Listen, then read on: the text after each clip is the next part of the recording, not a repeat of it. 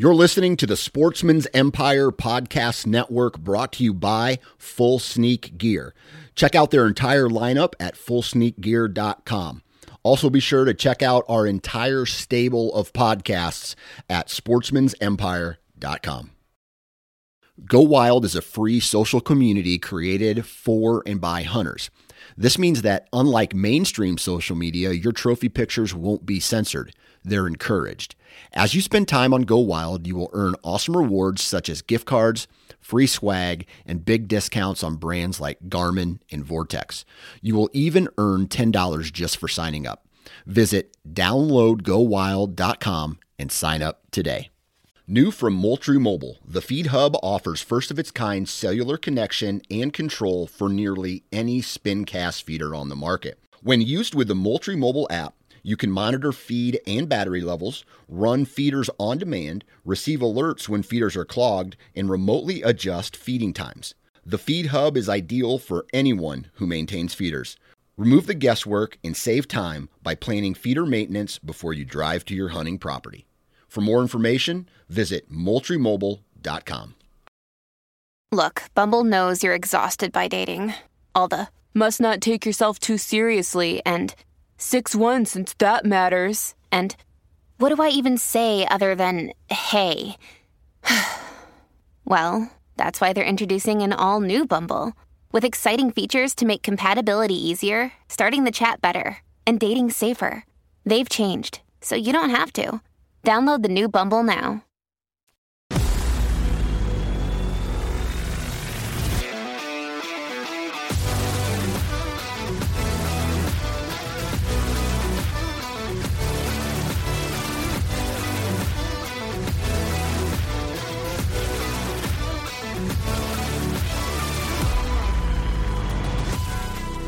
Welcome to Nope. Andy. Oh, did Andy take my spot? Did you listen to last week's show? Yeah, I listened to it. Him and his shitty dad joke. He was a that was a bad dad joke. That was a great dad joke.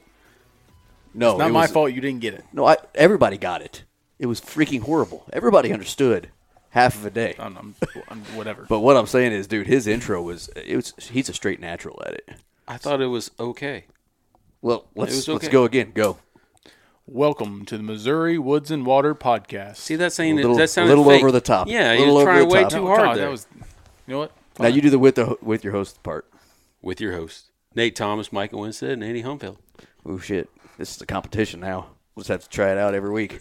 This is fun for me at this point. You know who can't do it? Me?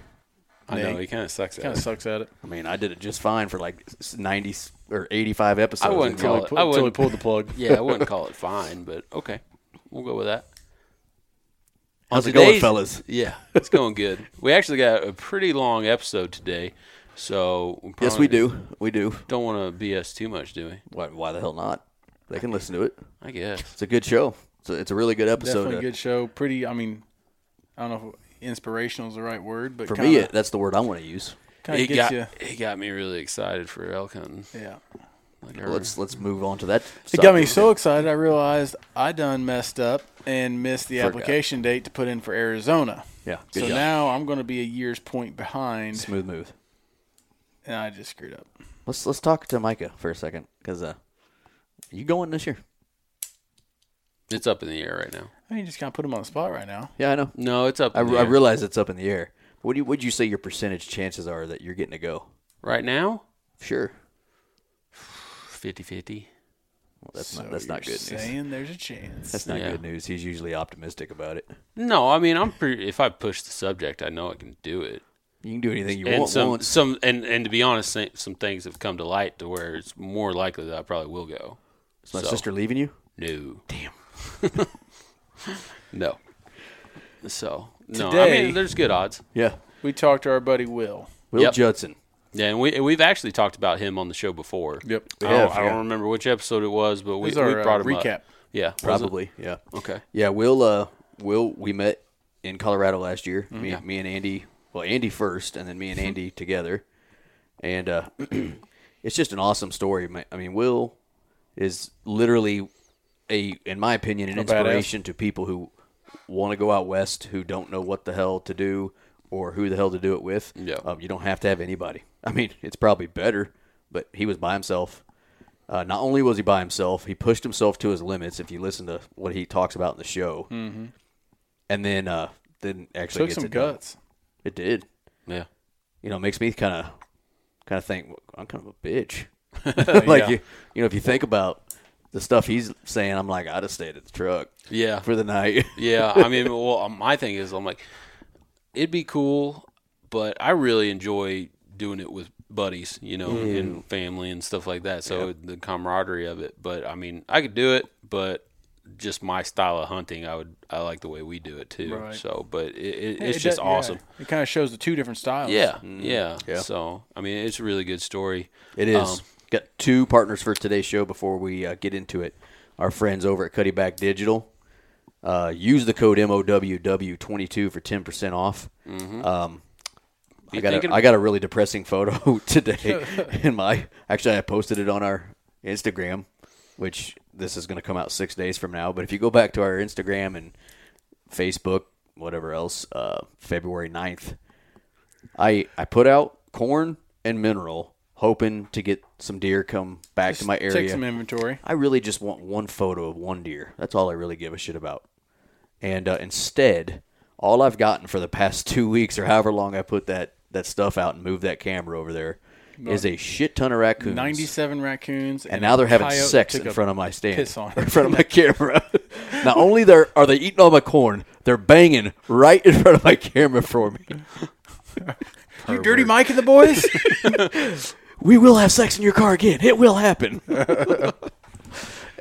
So it's just kind of almost like, what do you call that? Funny? Some sort of comedy, like they're looking at my camera and just going at it. Raccoon style? Is that called raccoon style? It is I now. guess, yeah. And now the squirrels have gotten into the freaking action and all over with camera pictures too. So check them out. Yeah, we know it's not prime camera season right now, but be thinking about next year, Yep. It's a good time to buy cameras, isn't it? Yeah, good time to stock up. And this time I need to go out and kind of refresh batteries and stuff, but I do like taking inventory, see what's made it. You can start monitoring if, sheds are falling. It's almost shed season. Start, if you got a buck with a shed one day or an antler on his head one day and not the next, it could be on your farm. Go out and find it. Yeah. And I'll do a little update, actually. So I put my cameras out 245 days ago. Battery's still I kicking. still have battery. Nice. In them with the battery packs. Yeah, with the battery pack.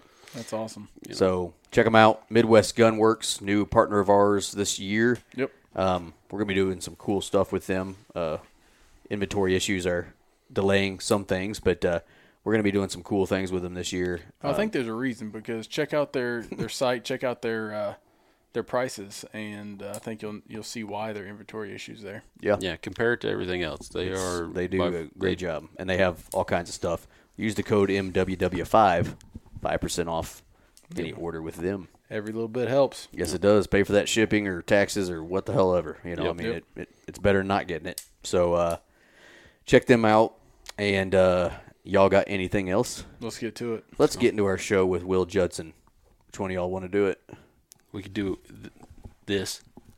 Is the no, Missouri don't freaking do Woods that. Somebody, and no. Water podcast. All right.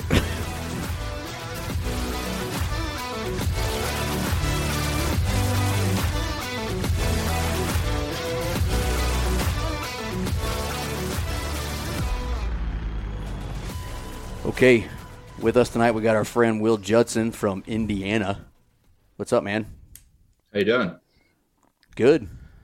What's hanging out? What's Indiana? What state is that? What's that called? What's Indiana. Indiana, I'm pretty sure that's the state. We're the show me state. What are you? We're the Hoosiers, The Hoosier state? Yeah, I guess that's real original. Yeah. Basketball is pretty popular here. Indy 500.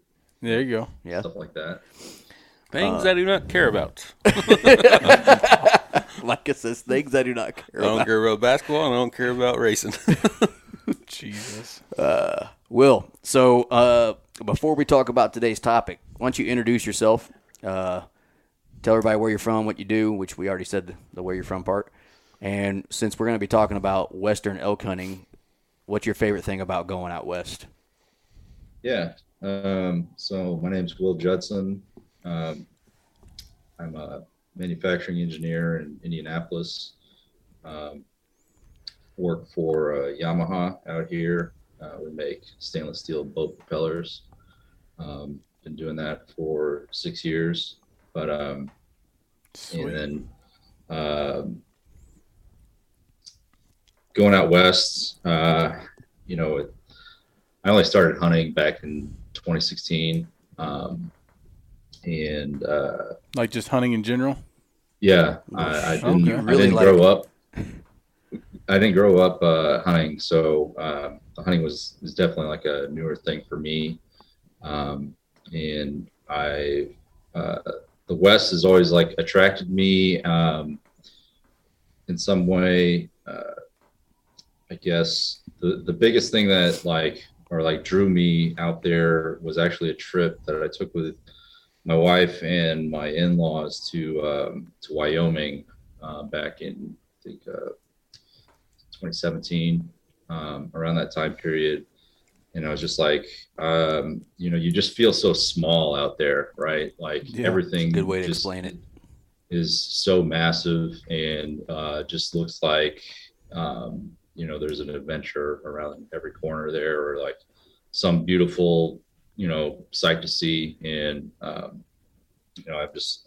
always interested in the mountains and things like that. So yeah, awesome. That's what drew me out. And you jumped off the deep end. I was about to say, you started hunting 16. It was like, yep, 4 that's years what later, I want. He's on a solo backpacking elk hunt by himself.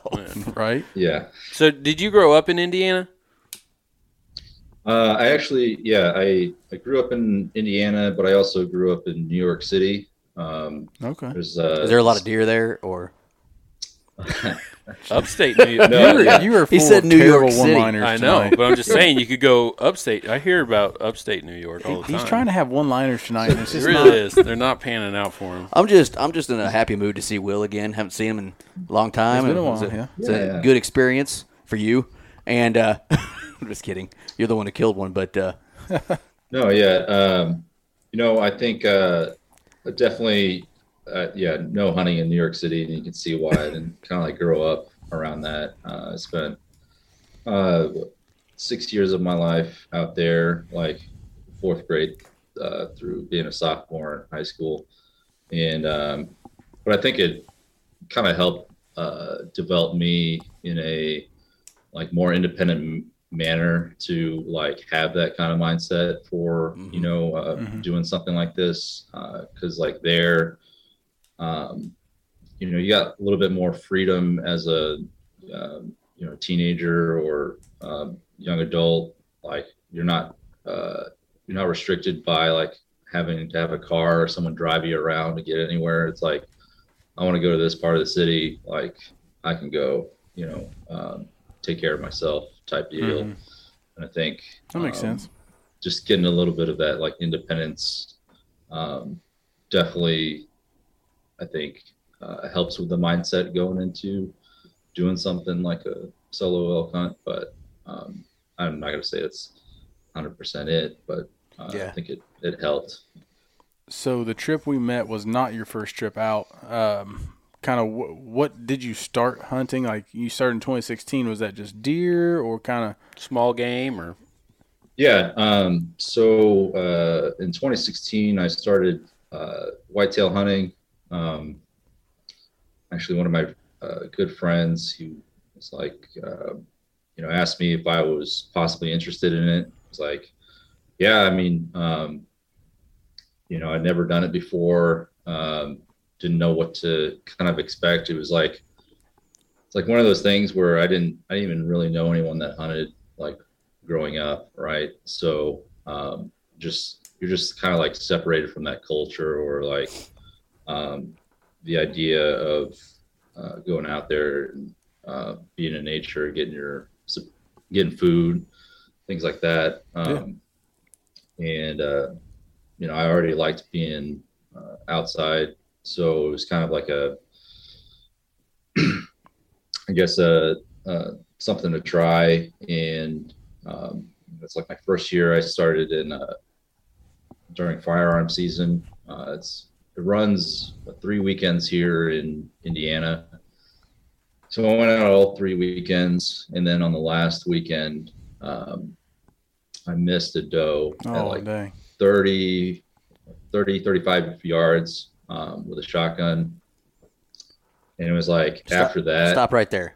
Yeah. So that was your first year hunting. Yeah. Can you go back? Because it's pretty cool that you are almost still a really fresh hunter, right? Like almost brand new still. Can you go back to the feeling that what was going through like your body and mind? The adrenaline rush. That shot with her.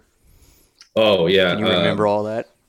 Yeah. I mean, it's definitely one of those moments where you're just like, yeah, elevated adrenaline. You're just like, I mean, after spending 2 previous weekends out there, not really seeing anything, I wasn't even sure what I was doing. You know, it's just like I'm sitting in this deer stand with a gun, right? Like I don't know anything about deer. You know, I'm just out here like with the expectation that I'm just going to sit here and wait until something shows up, type deal.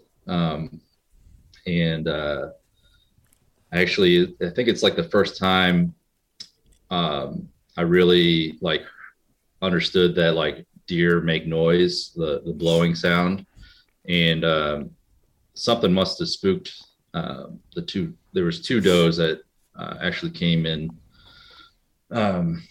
within range, and it's like I heard them coming out of the brush while blowing, and they were you know, kind of like standing out in the open, and I'm, you know, shooting a shotgun with a smooth bore cylinder, no scope, you know, like not the most accurate thing. Yeah, you know, just you know, you're just like looking, you know, looking down the sight, and you know, I felt good, but and then I shot, and was actually down at my family's property. We had like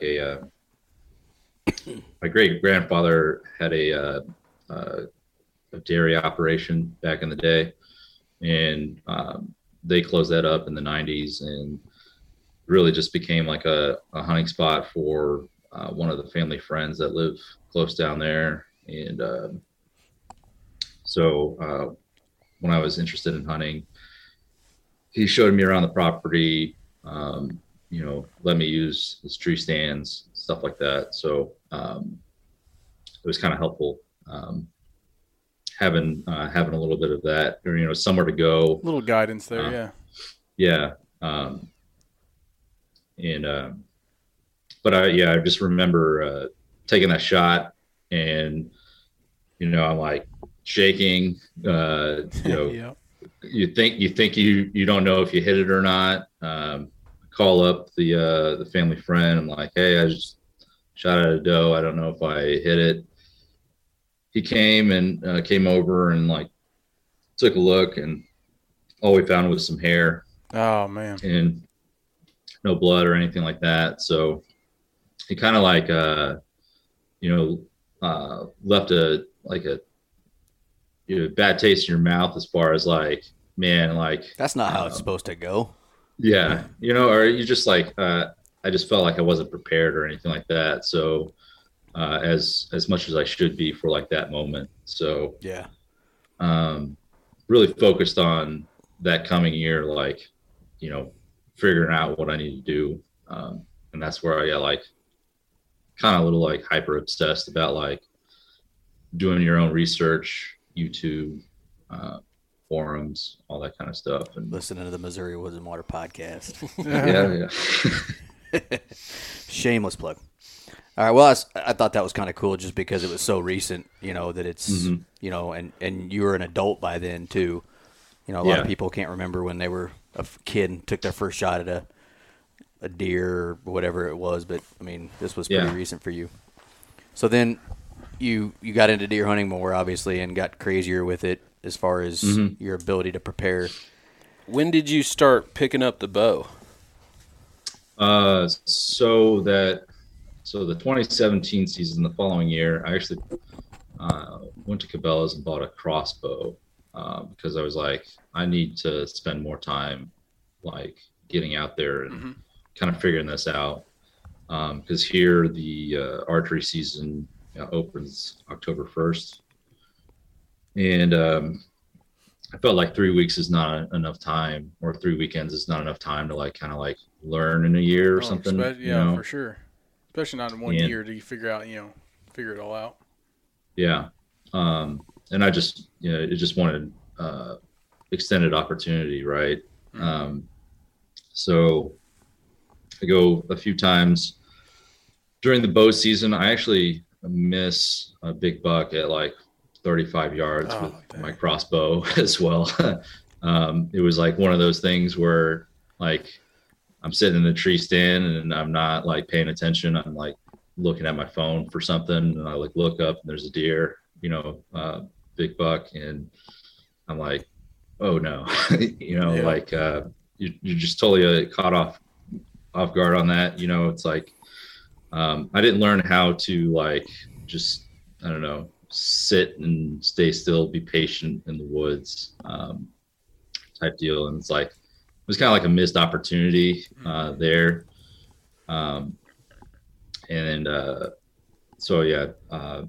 Miss him, and I come back the following week, and then I shoot my first deer, which happened to be an 8-point buck. Oh wow! Nice. And I was driving. He don't mess around with his learning curve. Yeah. I'm gonna try this, and boom, done. Yeah, at the time I was driving a Honda Civic, so how'd that fit? You can imagine putting that inside of a Civic and taking it to the processor. Probably got a few strange looks along the way. Yeah, I remember pulling up to the processor, filling out the paperwork. She's like, "Where's your deer?" And I'm like, "Pop the trunk." She's like, "In there?" Yeah. So his feet were like by the center console. Oh my! I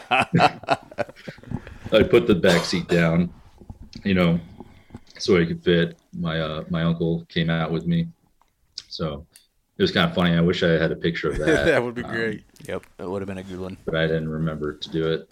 But yeah. Following that, I decided that I felt like the crossbow was too easy at that point, or you're just like, I want the added challenge. Yeah. So check that off your following list. year. Yeah, it was like I got that first deer, jitters out of the way. Ended up also taking a doe during firearm season that year. And then I was like, well, I want to up the challenge here, and went out and got a compound bow that following season. And rest is history. So what I can envision Will here is, for the listener, they've heard this in our intro when they hear it, but Will obviously went out west by himself, and we all know he's going to tell the story. But it seems like you're a guy that wants to continue to challenge yourself. So, yeah. I can see Will like in 2 years out in, Colorado with a freaking serrated knife running through the woods. I've done it with a compound. I've done it with a traditional bow. I used an Adderall. That worked. Now I'm just straight knifing it. On to the spear. Yeah. Rambo style. Yeah. No, yeah. I definitely the challenge is a very like motivational aspect to it. When you, I don't know, I think it means more when you can without a doubt. Yeah. I know what you're trying to say. When it has that added effect, I mean, the harder it is, the more it means to you. Yeah. It just, doesn't feel as satisfying to, not really work for something and kind of get it handed to you or anything like that. But you certainly worked for it this year. We'll get to the story, but you certainly worked for it. So really, you just stepped laddered that progression because like we mentioned that the year we met, it wasn't the first trip out there. So you decided in 2020 to take a west elk hunting trip out west. Kind of describe that trip to us a little bit, and I think it'd be neat for the listeners to see the two experiences because they're two very different experiences for you. Yeah. And how did you prepare for your first Western hunt trip? And then we'll get into how you prepared for last year's trip. Yeah. Yeah. So the initial or the first trip, kind of prepared by I don't know, just looking up stuff on YouTube, doing what I ordered that Elk 101 class, just kind of like everything that anyone's, it's like, well, how do you elk hunt? It's just like, well, here's like the basics, kind of go through it and, learned a lot from that. I just watched a crap ton of YouTube, to be honest, right, for some of that. And then, and you're one of those guys that doesn't, every single one of us sitting here and everybody that I know that elk hunts knew other people that already elk hunted. Mm-hmm. You were you. I mean, you didn't. I didn't know anybody. It was like back in 2019, like the year before I went, I was like, I want to go do this, right? And like presented the thought to, some of my friends, and they're like, yeah, like that kind of sounds cool or whatever. And then it's just like, then once you start getting into like the nitty gritty of like all the stuff that kind of gets into it, it's like, oh, you gotta be, physically trained for it. You gotta, it's like very low odds of maybe even seeing one, it's expensive. Especially, an elk tag out in Colorado is almost $700 now. So, right. Yeah. I think it was just it's more of like the challenge and just an excuse to go out west too, right? Like I just like being out there in the mountains, anyways, preparing for that trip, it was, working out, learning a few things. I didn't really focus on calling too much as something to learn. I decided to go with a guide, mostly because I didn't really know what to expect, and I was trying to drag a couple friends out there. I did end up bringing a couple friends with me on that trip because I was kind of hoping that it's like get them the bug, right? That would start a tradition type thing. Yeah, we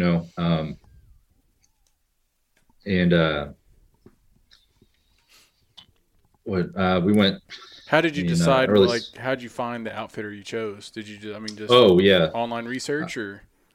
No, actually, I got the contact for the outfitter through a friend I knew in college. Actually, she lived out in Colorado, and I just mentioned that, or is like I went to Colorado for my anniversary the year before or something like that, and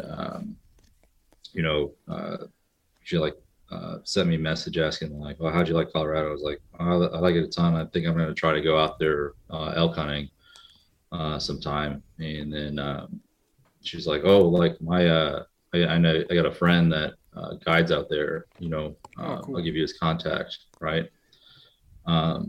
so that's how I ended up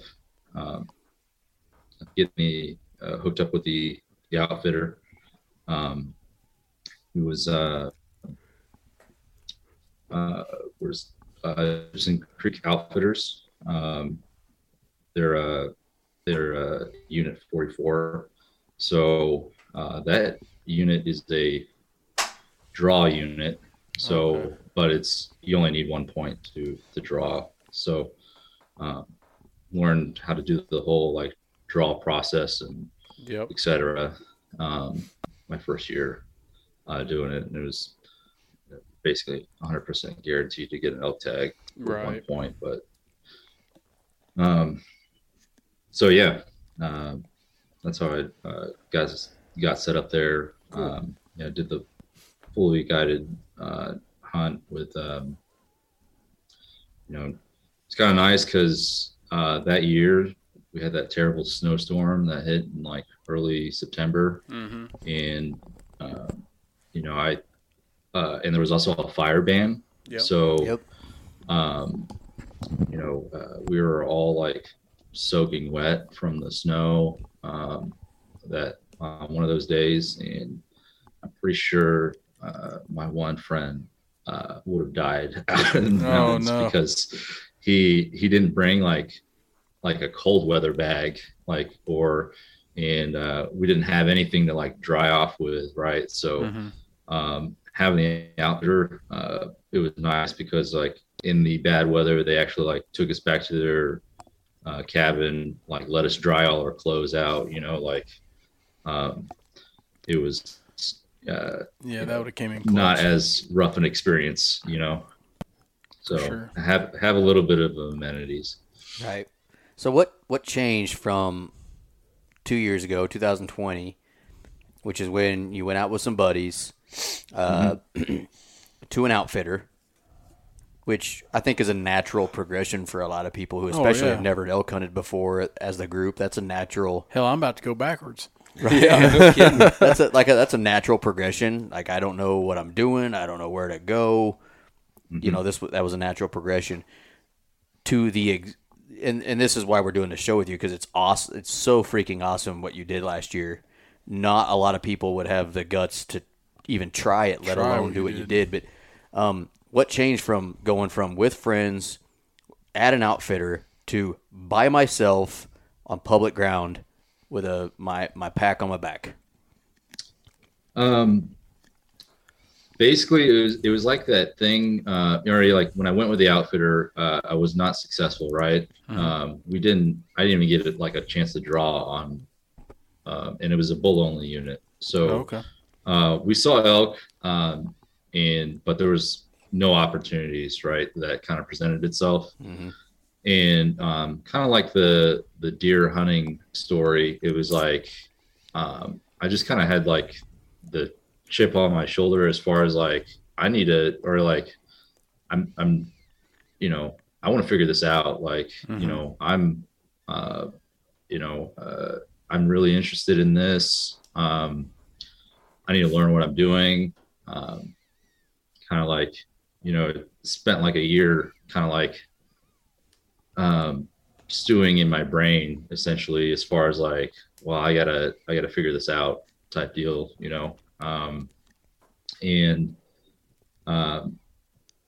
the original intention wasn't really to go by myself to do it. It was it kind of happened to go that way because I don't think anyone else that would have gone could have committed the time that I really kind of allotted for it, because it was like, I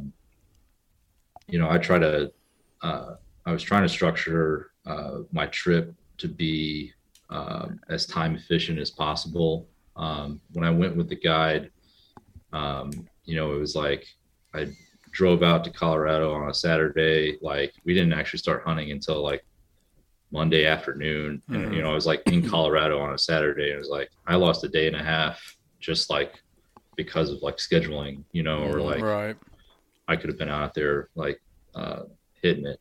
And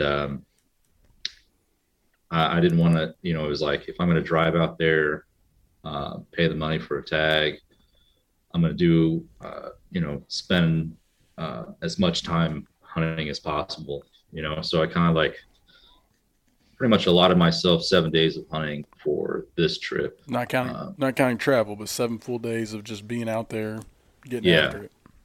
Yeah, because it's like you hear a lot of stories of just like a lot of people just don't figure it out until days 7 through 10. You're exactly right. You're especially if you're going somewhere you're not familiar with, or you just don't know too much about the terrain, right? Yeah. So speaking of terrain and kind of not knowing much about the area, how did your preparation?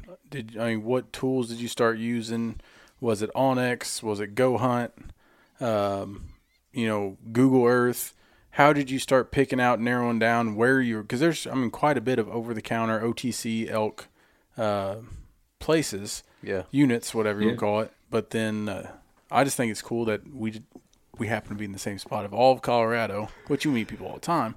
But sure, well, we met more people last year, and there was less people last year than in years prior, but we met and like formed friendships with more people last year than we ever have. Yeah. Yeah. And I'm guessing, did the bug not bite your buddies as bad as you were hoping, or was it just more of a time thing, the schedule thing like you were talking? Not to throw them under the bus. But. No, yeah. It's like the other friends were not deer hunters per se. I've gotten them into deer hunting and other hunting activities, right? Like we do small game and, when we can, but it was, I think one friend, he basically was like starting a new job, and it was like, just like one of those situations where he's like, I really don't want to, it's like, I can go out there, but I'm only going to go for 4 days. And I'm like, well, I can't really I'm not going to drive you back. Yeah.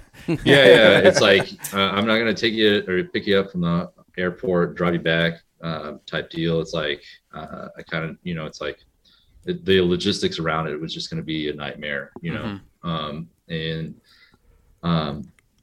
didn't really want to worry about that. But, so as far as preparation, how did that change? Like, talk about what did you use after to get ready for your solo hunt? Once you found out, okay, I'm going alone, I got to find a place to go. Yeah. How'd you pick it? So the majority of what I was using was onX. Okay. I actually, I did use Go Hunt to basically do more research on units. They, I hadn't used it before. And I was like, well, I might as well check it out and see what, is there something I'm missing out? Because there's a ton of people that use it, right? Right. I thought what was great with Go Hunt, it was giving you a little bit more in-depth perspective than what you could get just by looking at a topo map, or you got more insights to it, talking about kind of like the terrain, access, what to expect type deal. Yeah. And I was kind of my mindset with picking a unit was I did not want to pick something that was incredibly steep, or I also drive a 2-wheel drive truck, right? So I can't, I don't want to pick somewhere that, and Go Hunt also tells you is access for roads and things like that. So right.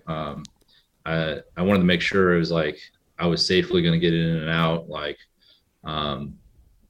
that I didn't have to worry about getting stuck in some ditch or something like that, or some rough terrain that I've gotten stuck with my truck a couple times, and it's not fun. So just making sure that up for that 4-wheel drive package. Yeah. Definitely next time I buy a truck, I will get the 4-wheel drive. I'm a fan of your truck. I thought it was a cool looking truck. Very nice. Yeah. It's but it was the only thing available at the time I was looking. So Yep. But but yeah, so, and then, it was, I mean, like looking at that unit in particular, it's just like, it didn't look too steep. I called ahead to the, God, I feel like it's steep. I think the force. Well, I guess like in perspective, right? In perspective of like other units, right? Exactly. Yeah, comparatively, because like all of Colorado is steep. But I also called ahead to, I think either the Forest Service or people that work in the area, and just kind of be like, is there water? Like, Yeah. Like, is there something I should be worried about? Like, wildfires, smoke, etc. I called them the week before, and they said, "Oh, that was good." So I felt pretty confident. Did they say anything about bears? Because I know, like when we first started going to the area, we've been to that same area that we met several times, and they warned us about bears. But I was just curious if they happened to say anything. They said there were bears, but they didn't. They not really a problem. Didn't seem to really like say they were an issue or anything. So, gotcha. But no, yeah. So everything kind of like lined up with that unit. I also knew that it was, I guess, a somewhat popular unit, but like, yeah, so like there had to be a reason why people might decide to go out there to that one, right? It's just kind of like cut your teeth on or something like that. So, because obviously nowadays that's OTC units in Colorado in general. They're all going to have people in them or other hunters. Especially they got rid of several units last year that used to be years OTC. ago. Yeah, they started to put a few on to draw. Yeah, and then like he was talking about they're like 1 point units. They're not like a lot of like points to draw those units that they went from OTC to. But there's a cap on those tags at that point. But there's a cap on tags. Yeah. So okay, let's. So you did a lot of research up front. You did one thing that I have no problem doing, but I don't know why more people won't just try it, and that's pick up a phone and call. I got a lot of information last year on new states that we're looking at trying to get into just by calling their parks and wildlife departments and asking questions. Just what do we have to do here? I mean, can you give me some information about this unit or whatever? Less people do that, I think, just because they're scared to make that call maybe, or they're worried about pissing somebody off, but kind of their job. So I think that probably was helpful for you.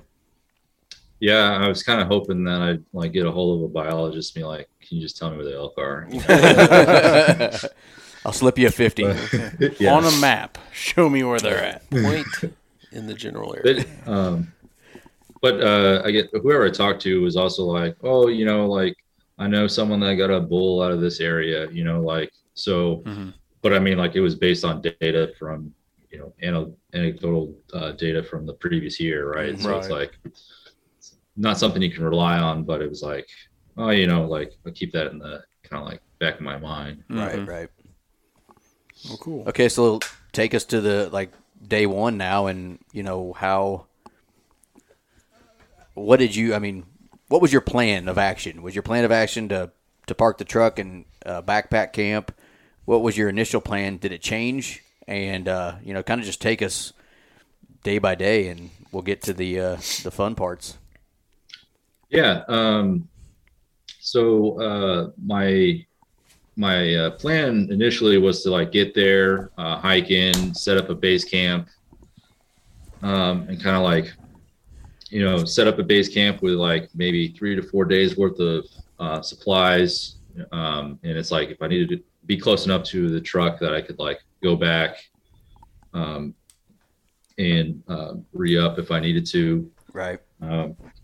And like be prepared to just leave, or like go somewhere else in the unit, right? Because it's, it's like if you're not seeing elk or you're not finding elk sign, it's like don't waste your time there.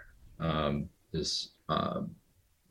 what I heard, or like gathered from other people's experiences. That's one thing about elk, man. Like they'll let you know when they're somewhere. Right. Whether Yeah, they're there yeah. at that exact moment or not, you'll know that they're there. The vicinity. You can tell if they've been there in a few days. So I actually I left Indianapolis like 4 or 5 in the morning. I think that Thursday or something. Must have been like the day of like that season opened in Colorado, and I drove 21 hours straight to that spot. That's and probably it's the like- most dangerous part of the trip right there. Mm-hmm. Yeah, you know, it was like I got to Colorado, or not to Denver. I think it was like 9 in the evening, and I was just like, "F it!" I was gonna stop somewhere initially and like rest up, and then try to get there in like the afternoon. I was like, I'm already almost there. Like, I'll just kind of get an Keep energy pushing drink on. and- Yeah. yeah. Like it really wasn't too bad. But I get there, it's like, I think 1 o'clock in the morning, and I'm like, the bad thing about it was like, I don't know, like, I've never been here. I don't know where I can park. Like, I don't, I'm not used to, it's like, I see all these like campers out there, like, like how, is this cool to like pull in next to somebody, or like, How close can I Is this be? against the Is rules? this- Is this yeah, frowned like upon? what's etiquette, right? It's like, and like, especially at like 1 in the morning, right? Like people are sleeping, it's like, I don't want to be that guy. So, but I eventually like find a spot to pull in, and I like get out of the truck to like stretch my legs, and like immediately I hear like a bull bugling, like, right at the top of the mountain. And I'm like, We need to stay like, up later at night. Yeah. I've never. I mean, we've been there for 8 years. I've never heard one from camp.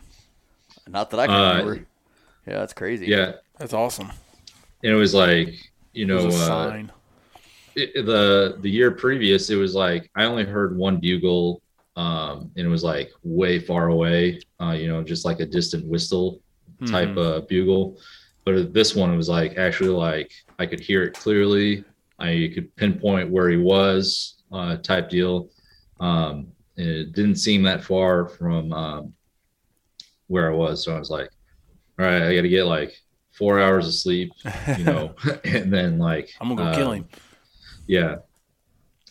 Get up and going. And so I just sleep in the front of my truck, in the front seat, wake up around like 5:30 or 6, I think, whatever it was, like a little bit before daylight, get everything kind of like ready to go, and like just start moving up the mountain And that's like on the the most east side of that road. like, I don't know, the hardest part for me. Like, you just drove 21 hours, got 4 hours of sleep, and now you're about to go hike up a mountain with You've never been to. 30, 40 pounds on your back. I mean, oof. And it's not like it's an easy walk. I mean, No. we Oh, no, yeah, it we was- take it's- quads up this mountain, so we know exactly where you walk up. And so you That's yeah. didn't that's a go to the feat. same mountain in the beginning, if I recall, that what we met on. You went a different direction, right?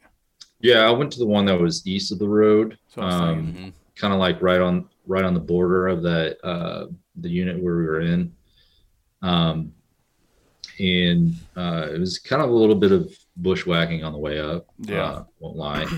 But that first day, I had the intention of not like camping up there. I was just gonna like hunt from the truck.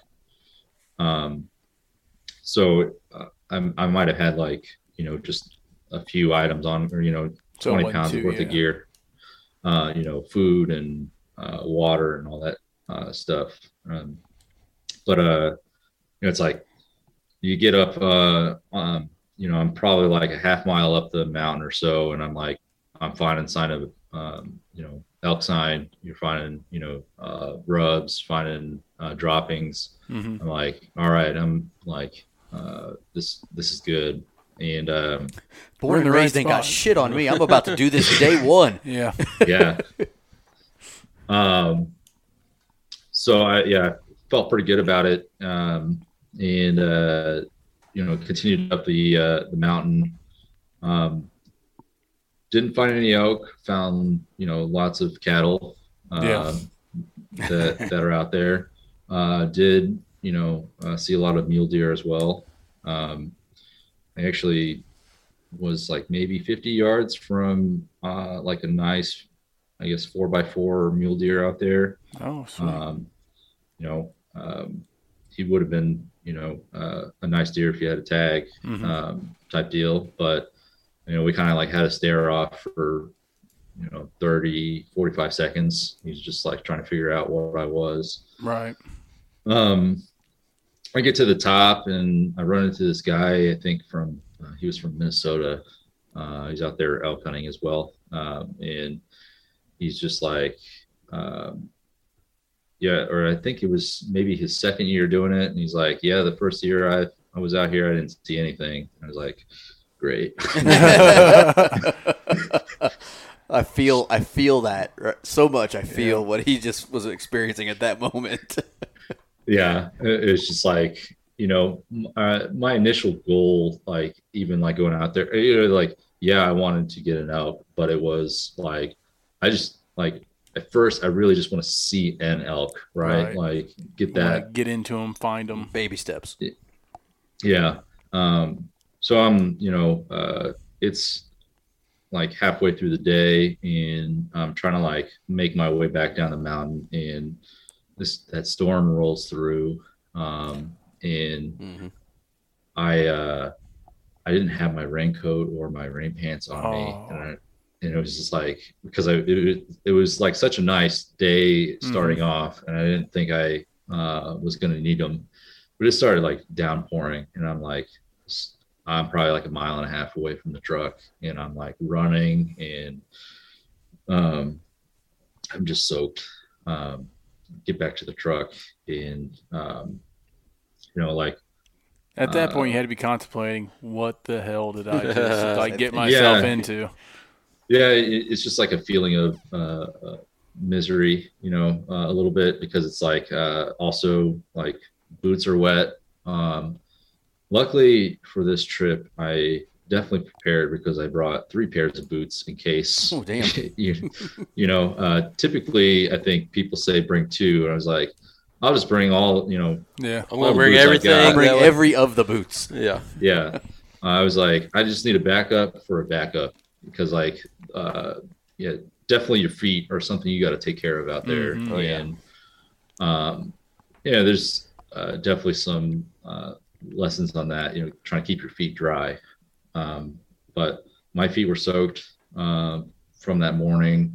I during my first day, I found like a wallow. I was like, I'll just go. It was, the storm subsided, I think around like 4 or 5 o'clock. It's like that wallow was probably, right at about 1.5 miles, right when that storm kind of hit. That's where I was.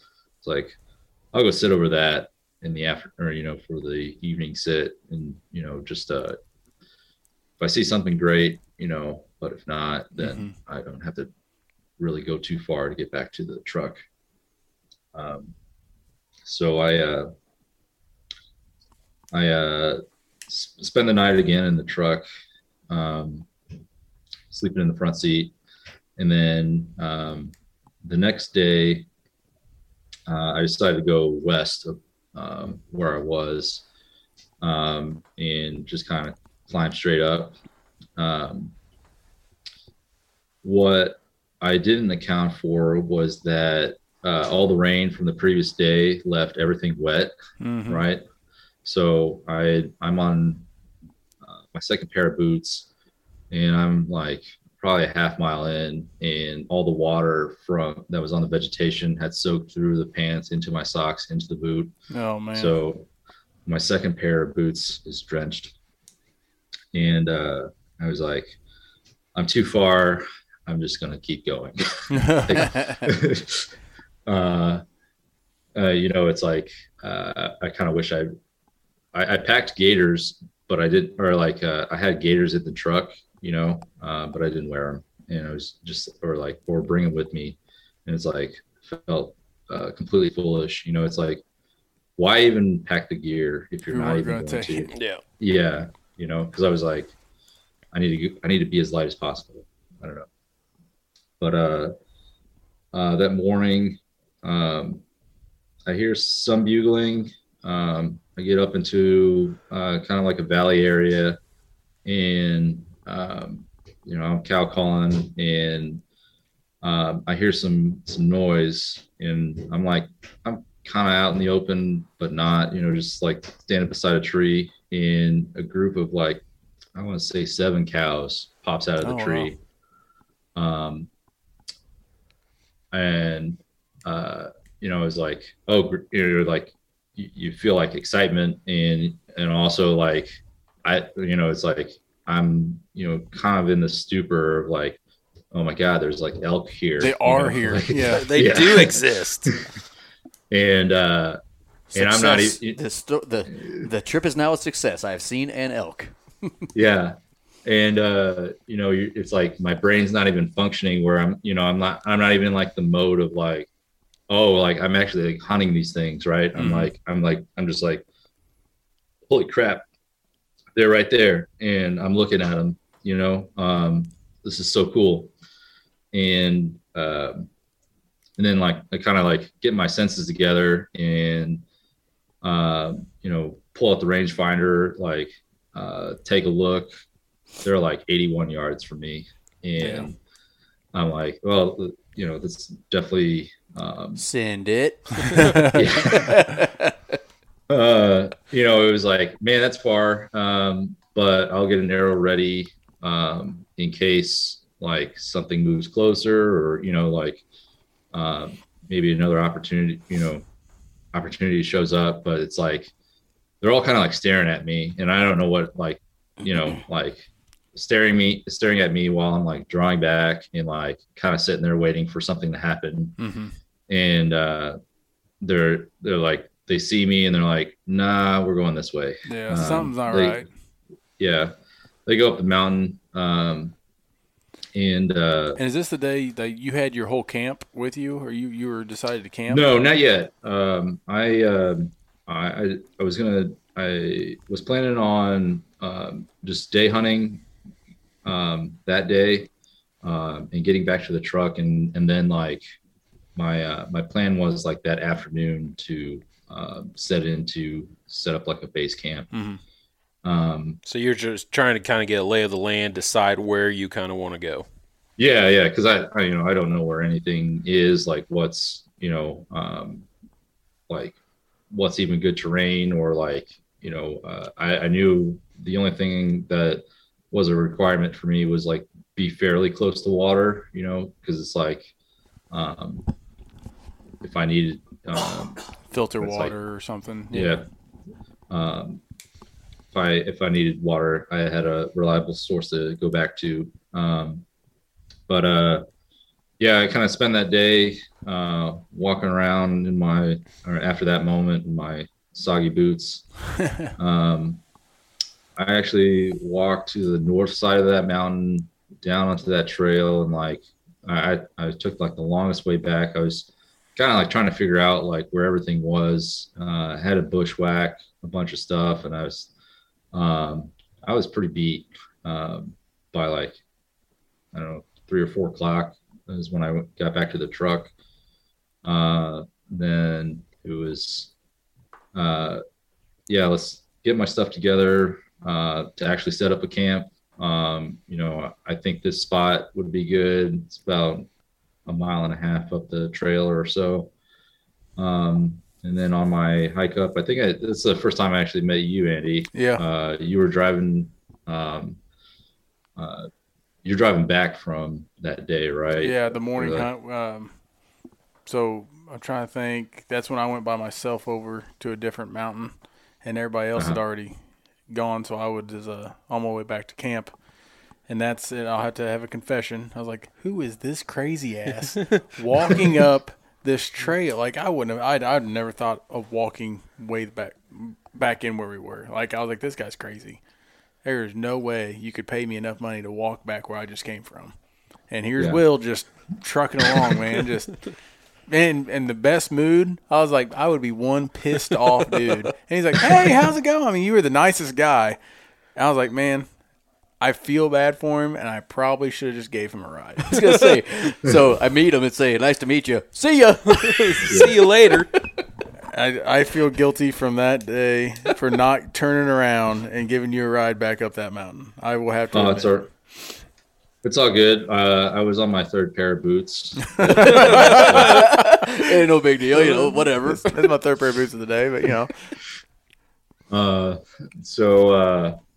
I get up. What is it? I get up, set up my camp that afternoon. 6 hours later, after that guy left me on the trail. Yeah. I asked him. I said, "How far are you going?" However far I get. And the next day, this dude's at the top of the mountain. I'm like, there is no way that's him. It was. What was I gonna say? Set up my camp on that second night, and I probably had like two hours, hour and a half of daylight left to go hunting. I was like, kind of like walk a little bit out of camp, and I hear some bugling. I was like, all right, game on. Like, I don't know what it is. We're flying by this spot. Yeah. I don't know what it is, but like, I think what helps with like elk hunting as far as like motivation is definitely like the bugling and like the noise, like kind of like turkey hunting where it's just like, like something's there. Yeah. They're in the area. Yeah, because I was just going to ask you, how in the hell did you keep motivation? Because, you talk about, you had wet feet after the second day. You get back to your truck at 4 o'clock. How many people would have just said, F it. Taking the day off. I'm staying here the rest of the night. Yeah. I'll worry about it in the morning. But instead, you hike up this mountain, and we know where you are. And obviously, we're not going to tell everybody where we were, but it wasn't easy. And not only did you get to where you needed to get, then you went freaking hunting. Yeah. And you have nobody to bounce that motivation off of. You are by yourself. How did you stay motivated? It's kind of like was it cocaine? Was it lots of cocaine? It's kind of like having a certain mindset, right? Like he didn't say no. Yeah. It's kind of like a practice of like, I don't know if you've heard of like stoicism, where it's, where you're kind of just, no matter what the conditions are kind of like brought to you, you just kind of know that, like, yeah, like it might suck, but like, that don't let like your emotions really get to you. Right. It's like keep your head down mentality. Keep your head down and keep working. Yeah. I mean, that and you grew up in New York City, so yeah. You just gotta. I don't know. It's like, you think about just at least for me, like this is an opportunity, or I feel like to like go out there and do this, and I really wanted to take it take it very seriously as far as like, I'm taking time off of work. I'm spending time away from my wife. Like I've got a lot invested in this, and it's like, I don't want to, it's like, I'm not out here to me, it's a vacation, right? But it's like, I'm not out here to like lounge on vacation or, like this is not my, what I want to be doing. Like I want to be hunting, right? Yeah. Taking as much, we're soaking it in as much as possible. So, you've only talked about the first 2 days so far, and it's just like such an inspiration, because we consider ourselves hardcore elk hunters as well. And every single year, any of us have ever been, we have taken afternoons or mornings off. Oh, we'll take, yeah. And, you think about that and you're like, we have other people to motivate us and be like, or maybe we have other people to be like, hey, demotivate you. Take the morning off, hey, bud, it's okay. But Roger. That's my dad, by the way. Anyways, but it's just cool. So I'll let you go back to. So you heard some bugles and you decided to chase them in the last 2 hours of daylight. Yeah, and this is actually probably one of the most exciting parts of the hunt as well, because I get into this where it's like there's no trees, like you can see kind of up the hill, and there's a big bull sitting at the top of this hill, and it's like I confirmed the source of the bugling, and it's like he's got probably like 8 or 10 cows with him, and I'm like, holy smokes, right? Like that's a herd bull, like that's the guy. Like that's why I just drove 21 hours. Yeah, this is probably the biggest elk on this mountain, or like in this area, right? Like, you're just like, and so I'm kind of like, working my way up this hillside, and it's like the cows are kind of like meandering around, and then like they get to, it's like some would like disappear behind some trees, and then like as soon as like they disappeared, like another group would like kind of come out into the open, and it's like you're trying to like minimize your movement, and it was like a little bit of a game of like cat and mouse of like, I'm going up a little bit, like they turn, like they look in my direction, and I'm like, I just freeze, and then they just go back to whatever they were doing, and then I continue moving up, like I get. Did you ever call it all, or did you just, kind of a more stalk type of a deal? Oh, no, yeah, I was responding with the bugles when I could. I didn't want to do something like right out in the open. It was like right when I was at the base of the hill, kind of behind trees, I was bugling, and whenever I could get behind something, I would throw out a bugle. So it wasn't like I was throwing attention to that spot directly. But right. And the nice thing was this was evening, so the thermals were dropping, I'm assuming, by that time. Yeah. So you had the wind in your advantage. Yep. And I kind of get, pretty much right at the base of this, or like the base of the top of the hill, if that makes sense. And I'm like hiding behind this big pine tree, and I'm like the bull up there is bugling, and I'm like trying to be more aggressive with it, like acting like I'm a bull coming in to take his cows. Like I would bugle over him, and he just kept getting louder and louder, and I was like looking through the trees, and I was like trying to see if I could see anything. I wanted to stay tucked behind the tree because I didn't know like what was on the other side of it, kind of like looking at that area. And that bull got so close that I could hear him like breathing, right? Man. I could hear I could hear how pissed off he was that I was there.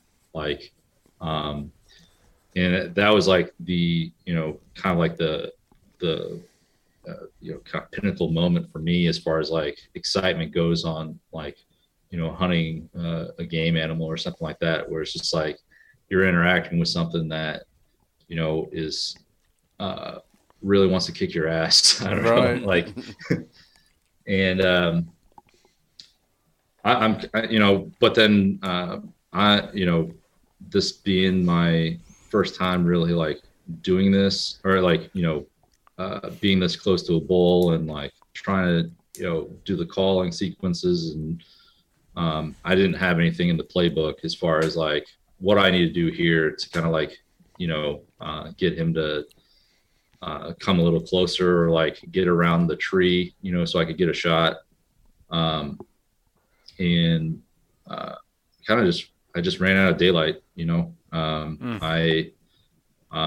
had no tricks. I wasn't really prepared for that moment. Right. I had no idea what to do as far as like how to get him to come a little closer, or like, I wouldn't say you weren't prepared.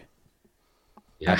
Those situations only. I mean, you only know what to do in those situations from experiences. Right. Yeah. You can read all you want. I mean, we all watch like Born and Raised and Corey Jacobson and all those videos. Yeah. But when you're actually in a moment like that, it is so crazy. I mean, just it's crazy to be in. You don't really. You're still trying to. Your brain isn't take it functioning in. as much as you would like it to. Right. Mm-hmm. Yeah. Yeah. Yeah. Totally surreal experience. The bull continued to, bugle, and I was like, I lost, it was too dark to see. And I was like, I'm just going to slip out of here. I don't want to do anything to spook them, to deter them from like coming back here tomorrow, you know? So I get out of there.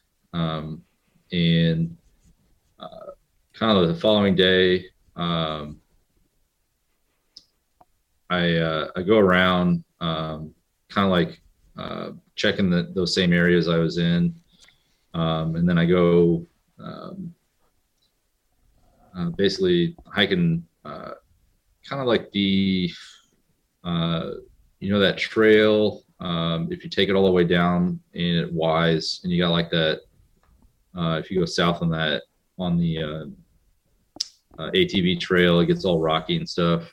Yeah. You get that hilly or that mountain right there. I went up that the next day, and I know exactly what you're talking about, and that is no fun. No, yeah, that day was terrible because it was like probably the steepest incline out of all the mountains, or I chose like the steepest face to climb to. Didn't end up finding anything there, and I was like, got back to my camp that afternoon, and I guess a funny story, like during that day, I was cow calling, and then I heard some cow calling, and then I was like, oh, maybe there's an elk over here, and through some, it was like a sequence of like me cow calling and getting responses from a cow call. And it's like, we're getting closer and closer. And then it's like, you like look around the tree, and then it's like another hunter standing there. And you're just like, congrats on your first Doug Flutie. Doug. Yeah. Or as your dad would say, Tom Brady. Tom Brady. Tom Brady the shit out of him. It was kind of, it was funny. It was like, I could tell, probably like, halfway through it that it wasn't going to be an elk, but I was like, I should just follow through with it, because who knows, right? And just because it was just like erratic changes in the calls, right? It was like, like it sounded like a calf elk and a cow elk, and then all coming from like the same source. Mm-hmm. So it was kind of funny, but going back to that evening, I go back to that same spot where I saw that bull the night before, and I'm hearing some bugling, and I get back to that area, and I look down the hill, and kind of in the opposite direction of where I came up the day previous, on the other side, on the bottom of that hill, was a bull elk I could see. Wow. And he was like hugging the timberline. And I was trying to, work on him too, as far as like throwing bugles and things like that. And I was hiding behind trees, throwing calls.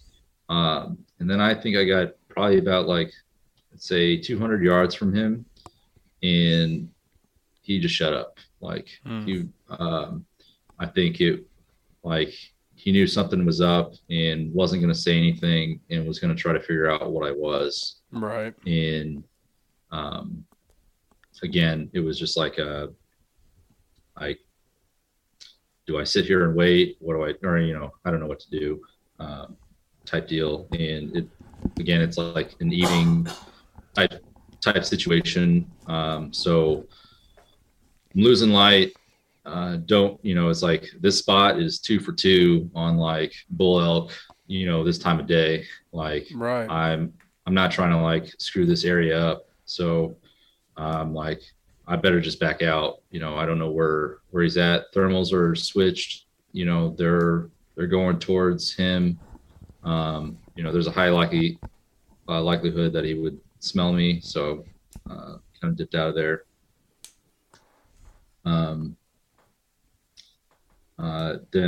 So what day are we on here? What day would that be? Like day 4? That was day 3. Day 3. So yeah. So the following day, I was actually like pretty exhausted from day 3, going up that one mountain, hiking a lot. It was pretty hot. I think it was in the 80s, if I recall. Just exhausted overall. And, I told myself like, I probably just need a day to kind of like chill. Right. But so only hiked 14 miles that day. Yeah. So instead of doing like the whole like going around looking for elk, I was like, I'm just gonna go to the spot that I saw the elk at. I'm just gonna sit there all day. Like this is turning into like a whitetail hunt, like just gonna wait them out. It's like the area is good. I know there's traffic here.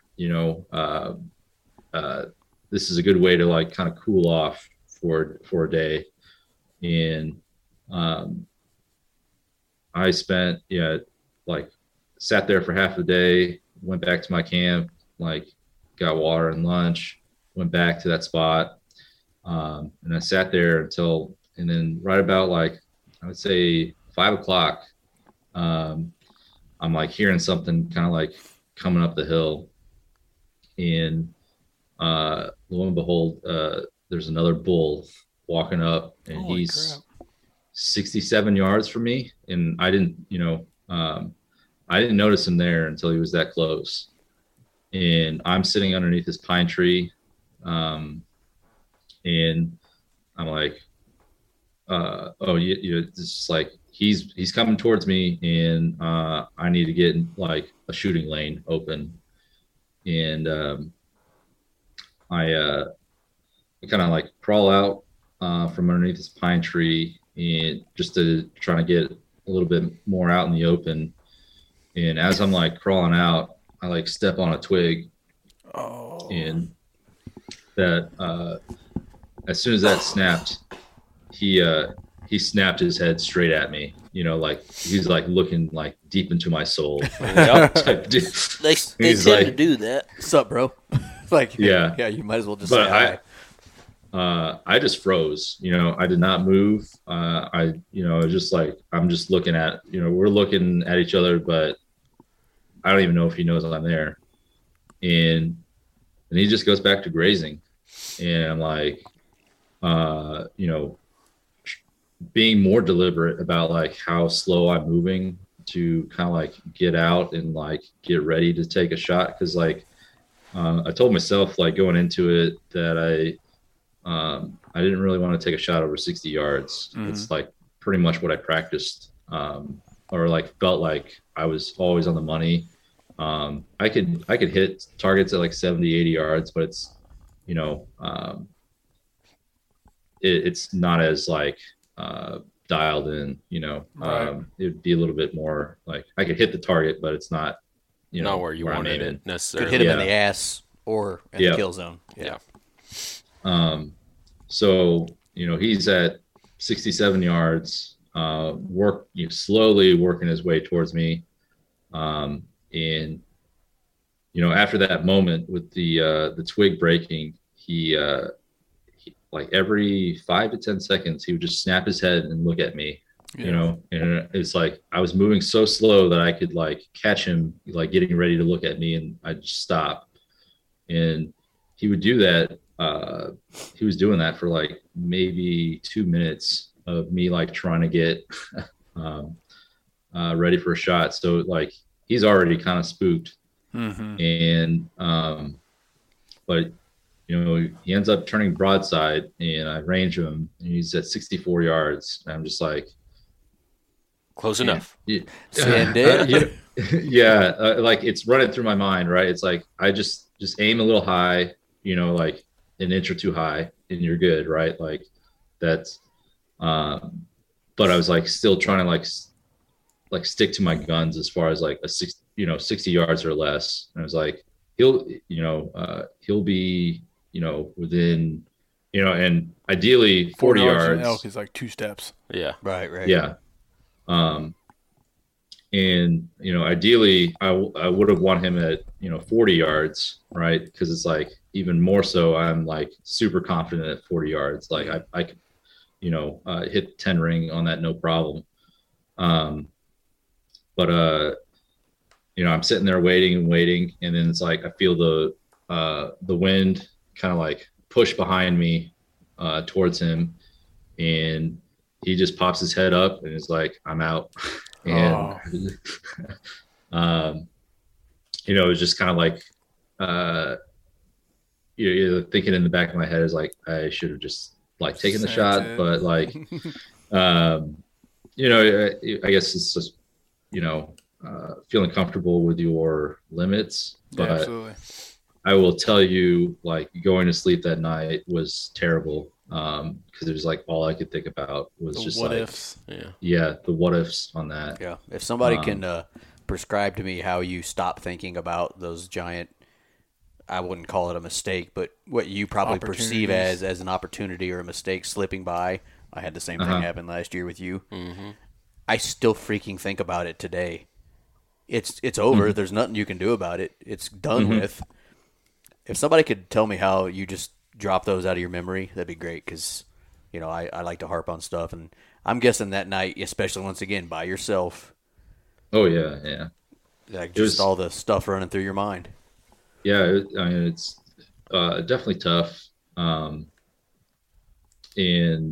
I mean, like, I guess now I can say I don't regret it, but like, you know, it's like at that time you're just, it's kind of like, I don't know, just a sinking feeling. I mean, but you know, eventually you kind of get over those things. And then there's, you know, other aspects in hunting too. You know, it's like I've shot at deer and missed plenty of times.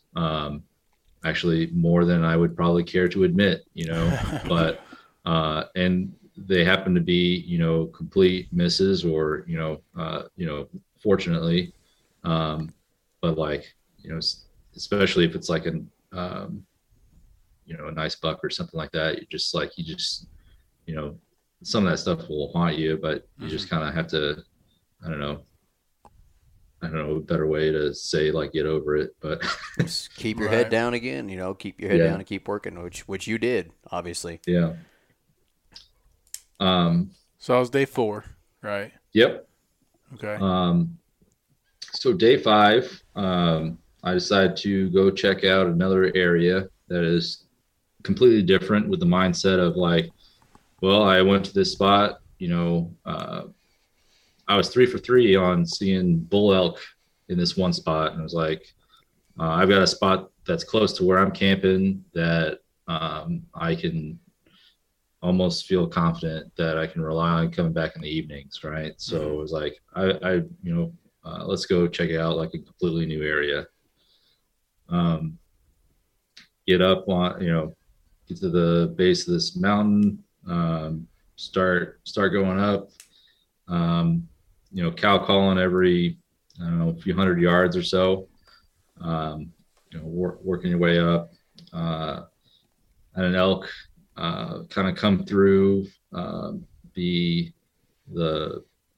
woods and forest, and as you guys know, that spikes are not legal in Colorado. Micah is well aware. He could have killed, what, 3 of them last year? Yeah, could have killed 3.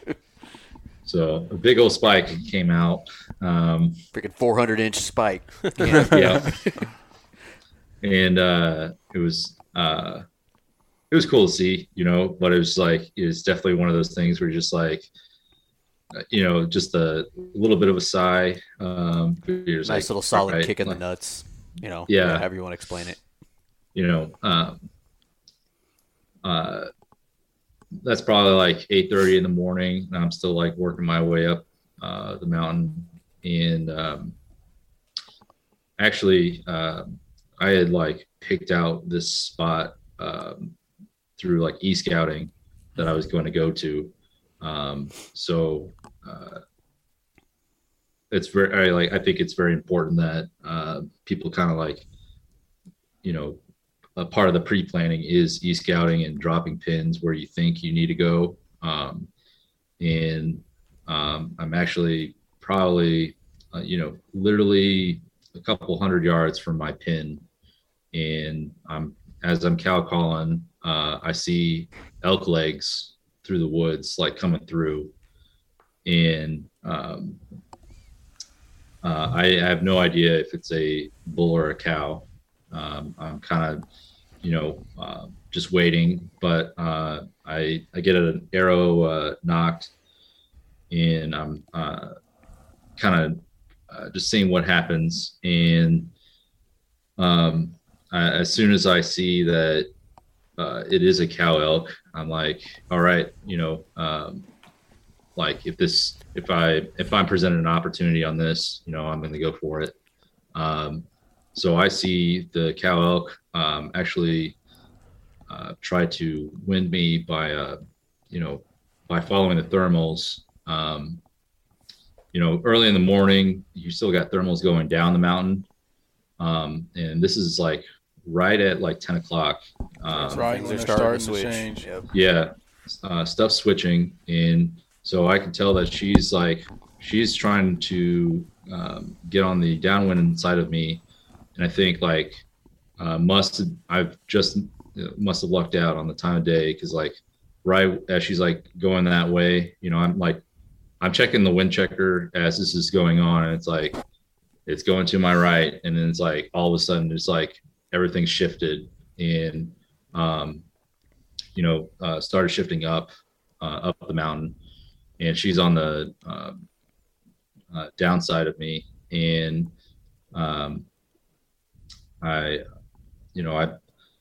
see like where she's probably going to be walking through, and I kind of like I didn't even have time to kind of pull out my rangefinder and check. I was like, that tree looks like it's 40 yards away, like right here, where she's going to walk looks like it's 40 yards away. She kind of gets out in that opening, and I let it go. I could see that I hit her, and she kind of like takes off. I'm sitting there just like kind of like soaking it in for a minute. I hear her run off, but then like I don't hear any more noise, and it's like, oh, maybe she's already down. So I go to the spot where, well, before I move, I range the tree that I thought was 40 yards. It was 41 yards. So it was pretty dang close. Pretty good. Yeah, not bad. I'll give you a passing grade on that. Yeah. Right there on the money.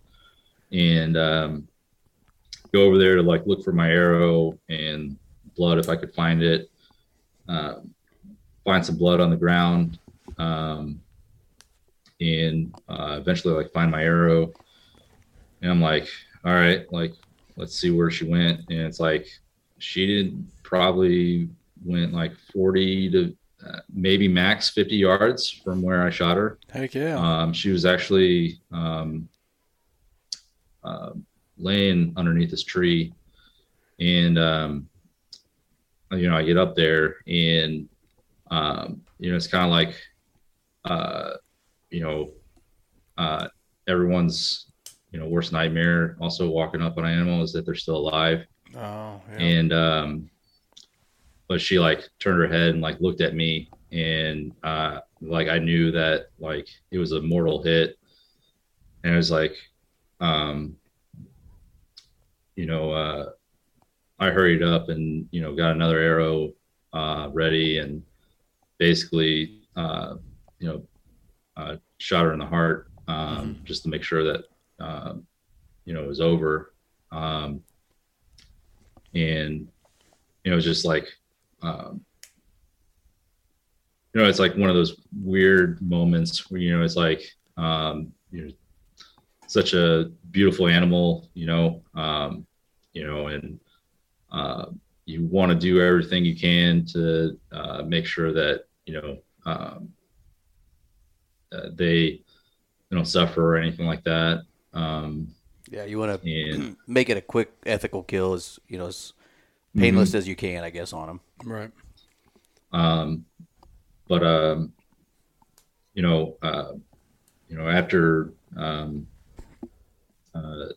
you know, after she was dead, you know, made sure to you know, thank her for her life, and you know, just like kind of like that overwhelming feeling of just like, you know, like holy shit, I just I just killed an elk. Like, yeah.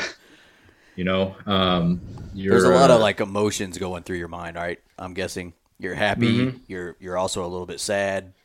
Yeah. For them, you know, I mean, I get it. I mean, we've all experienced those feelings. And then you're like, now I got to break this thing. Holy shit, she's big. Yeah, I got a lot of work ahead of me. Oh yeah, the work just started.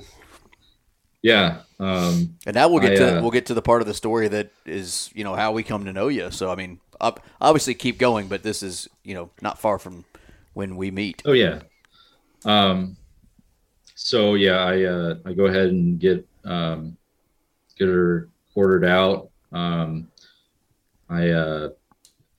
ended up just packing out like a rear, a hind leg, and the back straps in my first loadout, because you know, that ended up like with all the gear that I had with me, probably was going to be like 80 pounds worth of stuff, you know? So it's like, and that's kind of like, I would say 80 is where I would feel like, or what I would think I can like survive hiking with, or like kind of like the max of what I like trained with. You know, if I was over 100 pounds, you know, I feel like my knees might give out. You might just roll down the hill. Yeah. What kind of sucked about this, you know, that area, it was like, it was actually a lot of deadfall around there too. Oh, yeah. So you're we call that hell's asshole. Yeah. You're kind of climbing over all these you know, trees, and like trying to find like the, you know, what looks like it's going to be the easiest way to travel out. You know, it's like, instead of like being able to beeline anywhere, you know, you're just like, it's like a maze. Yeah. You're just like navigating, you know, is there something easier to climb over than, you know, especially if you've got 70, 80 pounds in your pack. But eventually get out to the trail, start, or I think it was like horse trail, right? Yeah. Where it used to be. And I start hiking down, I think probably like mile and a half from that spot is where I ran into you guys. Two douchebags. Yeah. So let's stop your story there, and then we'll start how we got to that spot. So that was our last day. That was our last day. We were at camp, and I think everybody was pretty much done.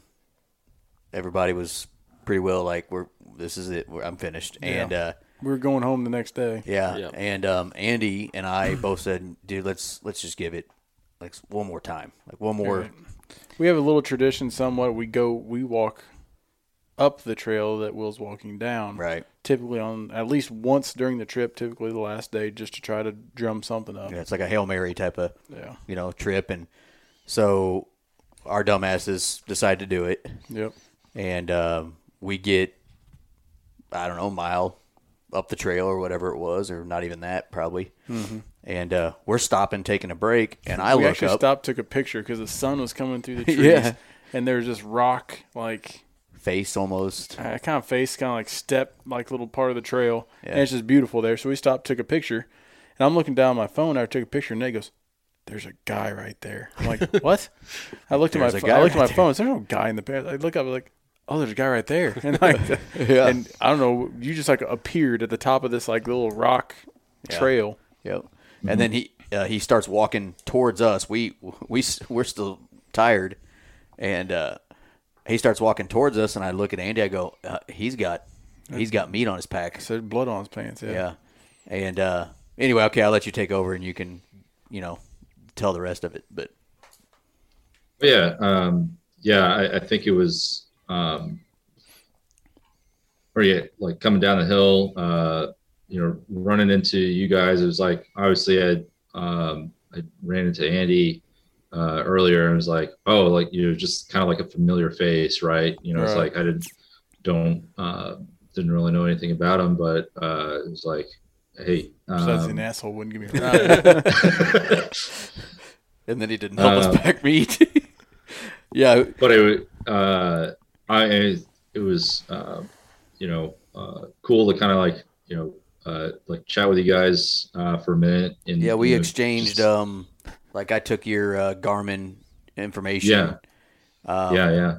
We told you, and I don't think it ended up happening exactly how we were thinking it might, but we told you, hey, our camp is right down, in this area. At the end of this trail, you do this, and our camp is there. Yeah. And there's two guys there named Micah and Pat. When our thought was me and Nate are up there hunting, Mike and Pat can help Will get back to his truck, get his stuff, and thinking they weren't doing anything down there, but But you didn't. jacking around. You didn't actually end up getting down to the base of our camp on foot. You ended up. Yeah, you ended up walking to your truck. Yeah. So like I was intending, I think, initially to walk to your camp, and then like I think I got turned at some point. What was it? Did you get turned around in an area that was full of young aspens? Yeah. I know exactly where he got lost. Yep. It was like, but there was like another trail, right? Yep. And like, I took that, it was like thinking that was the trail I needed to be on, and then it was like I kind of like emerged close to the other trail that was like going to take me back to my truck. It was like, you know what? I'll just go back to the truck and like just drive to the camp, because you guys already described how to, it's like, had I not known with your directions, like I would have had no idea how to get there, almost, because, just like that, even that gate, you're just like, when you're driving, Oh yeah. and that's like something I'm not familiar with, right? It's just like, this is still public ground, but like there's a fence, Yep. And so I got back to my truck, threw the meat in the cooler that I had on me, like just took a minute to, kind of catch myself, because it was like I was pretty exhausted at that point. Guarantee it. But I drive down to you guys' camp, and I remember pulling in, and like Micah and Patrick like looking at me like, who the We're hell like, is this? what is going on here? And so you stick your head out the window. Are any of you guys, Micah and Pat? And we're like, yes. And we were like, either something. Nathan and Pat or Andy, he was saying you could give me some help or what? Or you said, do you know Andy and Nathan? We're like, yeah, what's going on? We either figured it was really good news that they killed an elk, idiots get into? or something bad had happened. Nathan fell down again and hurt something. Yeah, so we got up and you explained the situation that you ran into them, and they offered, and we would have done it either way, but we were like, okay, yeah. So we decided to get in the quads, and we were going to meet them at the top of the trail anyways to pick them up after they were done hunting. So it worked out really. So we were able to give you a ride up to your base camp so that you could get your camp packed up. Yeah. And and then we went up to the top of the mountain and waited on Nathan and Andy, and we actually met some other guys from it really was one of the coolest evenings I've ever had. Yeah, it was a pretty good cool time. evening. You know, Andy and I actually, what was funny, really fun, which other hunters probably wouldn't have thought this was that funny, but as we're coming out, we decided to bugle, and then they replied, just had some fun. You know, we knew it was each other, but Andy and I get to where they're picking us up, and we see Will again, which we weren't expecting to see him. We would have figured they would have already, taken him somewhere and he would have been dropped off. But we see Will again with them, and then we also see two other guys that I ran into the day before, named Heston and Fritz. Mm-hmm. Yep. And we all sat there for how long do you think, Will? An hour, just talking and enjoying ourselves. And Yeah, I think we were there like an hour before you even showed up too. Yeah, like right. We, we're sitting there chatting for a while. I mean, just sharing stories and just kind of, just talking about shooting the shit, right? Yeah, it was a good time. it was great. I mean, that honestly, last year was one of those years that, we built camaraderie with complete strangers. I remember being up there and like I had a bunch of snacks left in my pack, and that was our last night. And I'm sitting there like, Heston, you want a fruit roll up? Hey, Fritz, you want a fudge round? Yeah, just we were handing throwing out goodies stuff to those them guys because they were still going. Yeah, They still were camped up there still. Yeah. Yeah, so they still had a few days, and so I mean, then we ended up getting back. Everybody, went our separate ways, and you came down, and your truck was already parked at by our camp, so you ended up staying there, sitting around the fire with us, having a good time, and You got to meet our fantastic camp cook. Our father-in-law ate some dinner with Andy's us, dad, and so ate some supper with us, and just really had some, not to Well, be then we got weird to- with the term, but some fellowship together Yep. for the Yeah, evening. You yeah. got to celebrate Sit around your the kill. fire and Yeah. Definitely it was one of those times where it's just like, I can survive being alone, but like it's really nice sometimes to even like have someone to talk to, or like after a period of that length, it's like, not that I didn't already like human interaction. didn't have human interaction, but it's just like like how much, I thought to myself how much it would have sucked, if it's like I did all this and it was like, you don't have cell phone reception either while you're out there. So it's not like I could call anyone and like talk about it. It was just like, it would have been. So I loaded up in my truck and I go home. It's like, it kind of sucks. Yeah. Yeah. So it was kind of cool to be able to celebrate, with guys that you didn't know, but got to know that evening, and we told stories, and you told us the story of the hunt and some other stories you had, stories that you just told on this show tonight. You told us that night, but it was just really awesome to share in your success, a dude that we never met from Indiana, and we got to share in your success and eat We dinner really with you. didn't share. Like, he did all of it. Well, we got to he packed that sucker out on his own. we He got did all to of it. experience his happiness and Right. sit there with him, listen to the story, meet some other cool guys too, and so I mean after that, so unfortunately then the next day we're packing camp up, and one last kind of like screw you to Will. We're packing camp up, and what are you doing at that? He was at that already moment? he was already gone.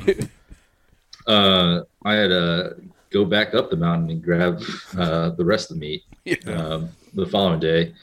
I think I left basically at daylight, or like 30 minutes before sunrise, and I think it took me 11 hours total to make 2 more trips up and back down to get the rest. But surprisingly, it wasn't terrible. Kind of like enjoyed it, but it also was like a little bittersweet Ready as to far be as done. like, well, it's just like it's over, like it's like once I get back to the truck, I gotta like get back on the road and head out, right? It's like not I guarantee you that 21-hour drive home was a lot more fun. Yeah, and yeah, successful, yeah. though. Yeah. Yeah. Got back in the truck,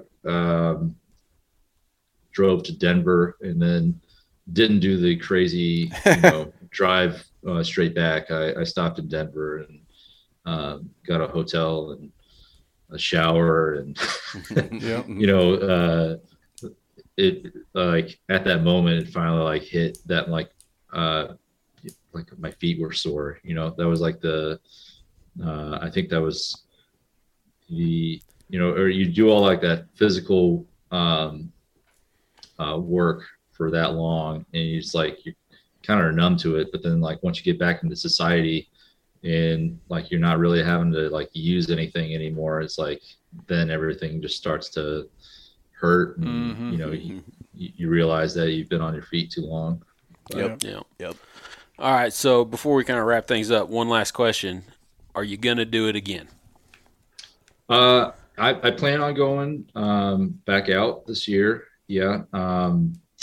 I do have one buddy who is a tentative yes, so There I you go. might not be going still this time around. I know people have been people were definitely interested in it. Few people regret not going, did they? Yeah, I think it's it's just kind of hard to kind of describe to someone like what to expect out there, right? Because it's like like if you're not a hunter, if you're not like let's say hardcore hunter or anything like that, it's like do you think you're going to enjoy it as much, right? And it's like I mean, my friends that went the year previous, I think they had a good experience, right? And it was still a good time. I think it's but then until you like really experience like having I guess elk or any type of whatever game you're looking for, like out in front of you, or like having that kind of excitement level, it's kind of it's hard to describe like how it gets addicting, right? Right. What exactly to expect? Yeah. So, follow-up question to Micah: are you planning on going back to the same area? Are we going to see you again? Yeah, if you guys are going to go to the same area, I think we'll see. Probably will. So we need to keep in touch, because if you go back to the same area and we go back to the same area, we need to eat dinner together some night. I'm sure Albert would whip up if he's with us. Right. Make a couple extra plates and break some bread together. Yeah, for sure. Yeah, for sure. I think that's if anything, I know you're going to see me where you've been seeing those bulls. So yeah. I know where you're talking about. You're not even going to be there. We don't know that yet. Okay. Yeah, I think definitely would love to meet up. I don't know if even if those other guys are going to be out there again too. Would it be? We'll have to just keep in touch, man. It'd be cool to see you again, and have a beer. It's awesome. I mean, we wanted to have you on because it's such an inspiration to people out there that might be thinking about it, that don't have anybody that wants to do it with them, that don't have anybody that knows anything about it. I'm not saying it's easier to be by yourself. It's definitely not. But if you want to do it, there's nothing really stopping you from doing it but you. Right. It's just the ultimate public land story. Yeah, I mean, this is the ultimate public land story. The dude went 1 year with an outfitter after barely being a hunter for 2 years before that, and decided, I am going to do this. Yep. And I'm going to do it on my own, and I'm going to do it on public land, and he did it. Yep. That's all there. I mean, there's nothing stopping you from doing it. Yeah, and he had success. And he was successful, which screw you for that, by the way. Yeah. You know, it's just it is a true testament to this is the idea of hunter recruitment and getting people into stuff. You're the ultimate story of someone who decides they want to do it, and then they do it. There's nobody that can tell them they really can't do it along the way. Yeah, it takes I think the most important thing you can carry with you through all this is just like the mindset, like the mental aspect of it, you know, and even like leading up to it and preparing, you know, it's like I didn't have to, you know, put my other obligations to the side, you know, to do this either, right? It wasn't like I, you know, gave up anything else going on in my life to do it. You know, it's just like you just have to, you know, kind of take it as you can, and you know, just have a positive attitude. You know, if you're, right? You know, you know, confidence kills. You know, that's what's going to get you, you know, success in the mountain, is having confidence. Yeah. Well, man, it's an awesome story and one that we were excited to let people hear. You guys got any more questions, or Will, do you have anything else before we wrap this one up? No, I just want to say, yeah, thanks again for, you know, having me on, and, you know, letting me share my story.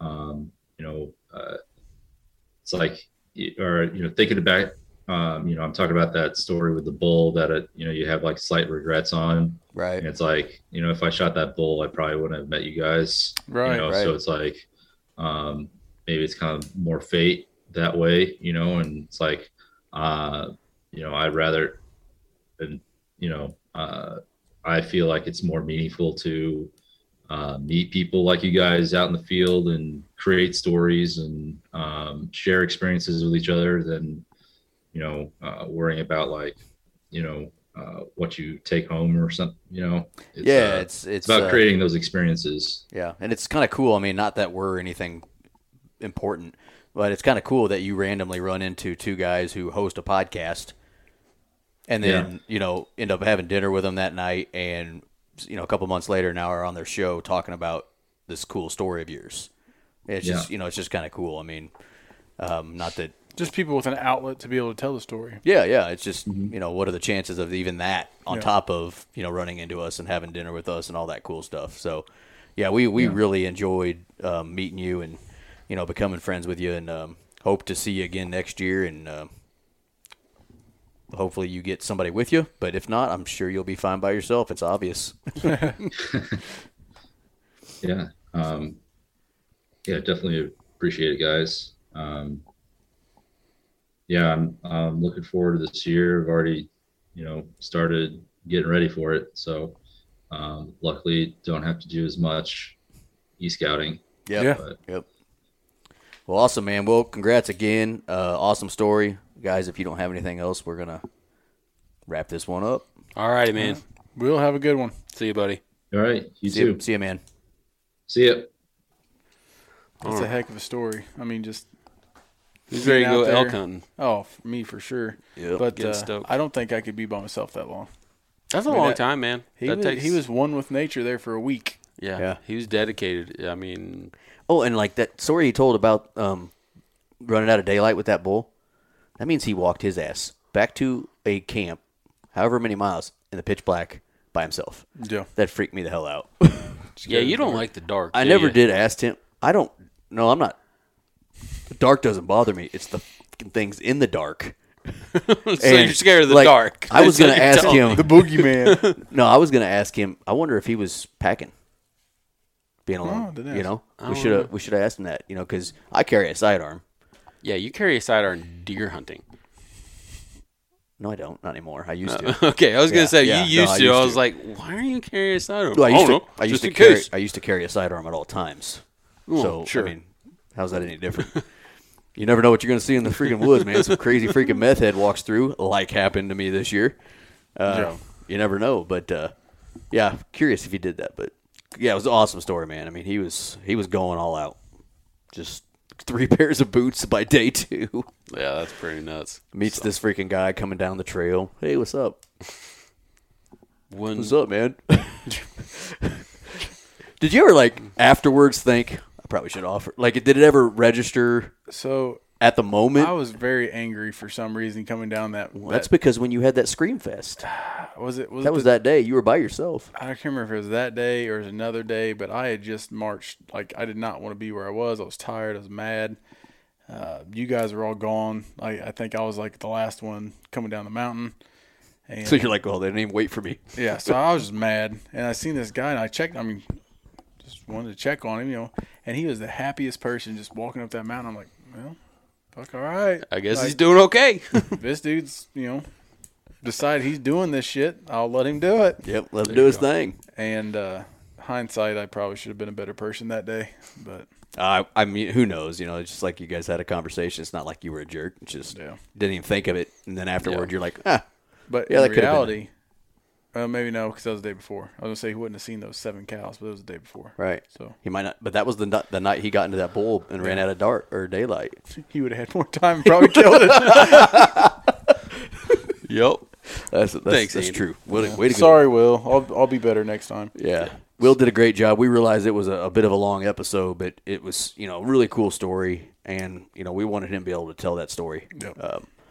kind of almost as a memento for freaking being a badass. Yeah. And, taking the bull by the horns and making it happen. Yeah. So, just waiting on one last thing. You guys want a joke? Yep. You guys want a joke? Yeah, it'd be nice. You did promise. I told my boss a joke today. I asked her, I said, what's the strongest days of the week? Oh, no. What? What The are they? weekends. The weekend? All the rest are weekdays. Okay. She shook her head and she said, have a good day. So I got up and went home. I mean, it was better than last week. That was better. That was better. So, It's best I got for today. Hey, we'll take it. It's a nice little note to end on, because we can only get better from here. Yeah. For next week. Because apparently I'm offensive with my dad jokes to people. they just need to be better. That's They all just we're need to saying. be better. That's we all need they're- you to be better. Apparently it's so bad I offend people, okay? Yeah, you I'm do. offending dads everywhere. Yeah, you're giving dads a bad name all over the country. I guess. Sorry, dads. All right, buddies. See ya. Did I just say buddies? You said buddies. Later.